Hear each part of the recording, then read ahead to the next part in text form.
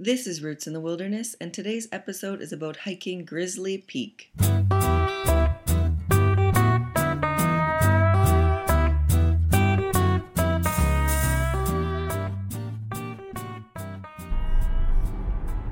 Welcome back to Roots in the Wilderness. This is Kate Hamilton, and today I have Jackie Allen, who you know, she's always on the show. And then we have Graham Courtney. Hello. We're just on the way home from hiking up Grizzly Peak. Yeah, so Grizzly Peak is in Kananaskis. It's right close to the winter gates, the Highwood Pass. So outside, going from Calgary, Highway 1, then you exit onto Highway 40, follow that all the way till you get to, well, you'll see signs for Grizzly Creek, and it's just past that on your left. It is classified as a easy scramble. There really are only, in my opinion, Jackie, 3 little spots that really classify as a scramble. Mm-hmm. To me, the rest is more of a difficult hike. Mm-hmm. You agree? Yeah. Yeah. So if you're looking at making the change from hiking, difficult hiking, to a little bit of scrambling, it's probably a good one to start with. Mm-hmm. Because of that. There's really no exposure. There's a couple of spots you could slide down, but no, as I call, death steps. Yeah. Yeah, exactly. So this hike is, what did my watch say? I think it's about 7.5 kilometers total, there and back, with 900 meters of elevation gain. It really is quite a steep hike for most of it. It starts, you park on the side of the road, I should point out. There's no parking lot for it. And right away it starts straight up.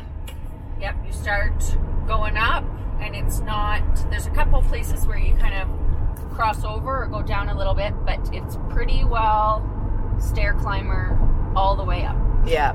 I was thinking it from the perspective of as a trail runner, and I thought there's probably 30 steps I would have truly ran on that hike, on the way up anyway. Mm-hmm. And then even on the way down, you're kind of shuffling a little bit. It's not super, unless you're really good, but it's slow, not even that fast on the way down because it is quite steep. Yeah, and it's loose. It's a little bit loose dirt to rock, so it's not as quick as some other hikes going down. No. The views at the top, or even along most of the hike, are stunning. Mm-hmm. Yeah, it's a beautiful hike. It's one that I did probably 4 years ago or so, and I wanted to go back because it was really beautiful. Mm-hmm. And we were so lucky today with the nice fall weather, so it was kind of cool, but sunny. Yeah, it was warm and sheltered, and then there'd be a little bit of wind, and then you'd kind of turn a corner and be warm and sheltered again. So it was a kind of a nice mix, especially for the later season. Yeah. Once we got to almost the summit, we were walking in snow. Mm-hmm. So our first, my first new snow of the season, I would say. Yeah. Lots of the mountains, I didn't lose all their snow where I've been this summer, but this was the first new snow. Mm-hmm. Oh, no, that's not true. When I was at Skokie, I woke up to snow in the morning. Oh. Camping. That was a lie. Never mind, but there's snow up there. It was super windy at the top. Mm-hmm. Yeah. What's your opinion on this hike, Jackie? I really liked it. It's definitely a burner going uphill the whole way and then downhill the whole way. But we, all 3 of us, used poles and just wore trail runners instead of full hiking boots, which is also nice to know. There were some parts where it's loose. You might have to empty your shoe a little bit.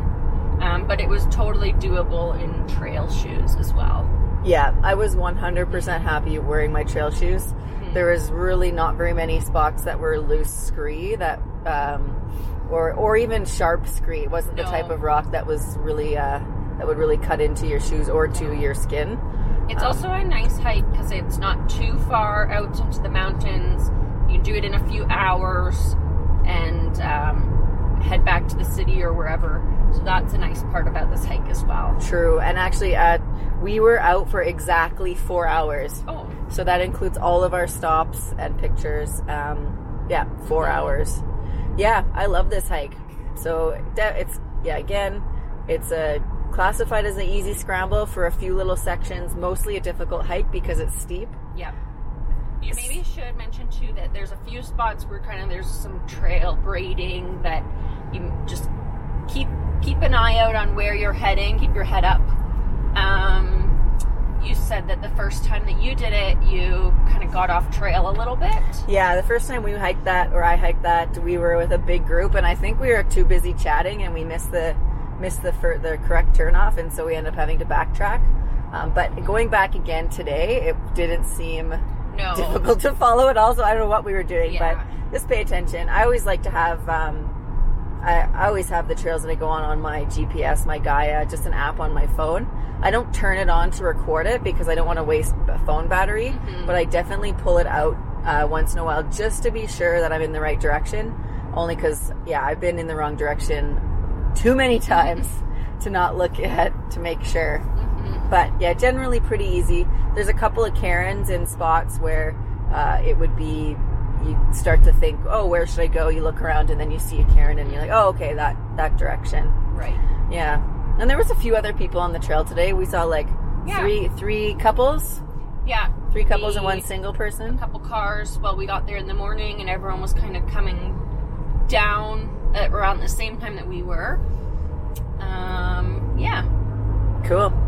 But my opinion too, this hike, awesome. I think you should go. The views really are worth it. Yeah. Especially for a short hike, Yeah, it was. And don't stop at kind of the false peak. I'll admit that I was tired and I would probably have wanted to.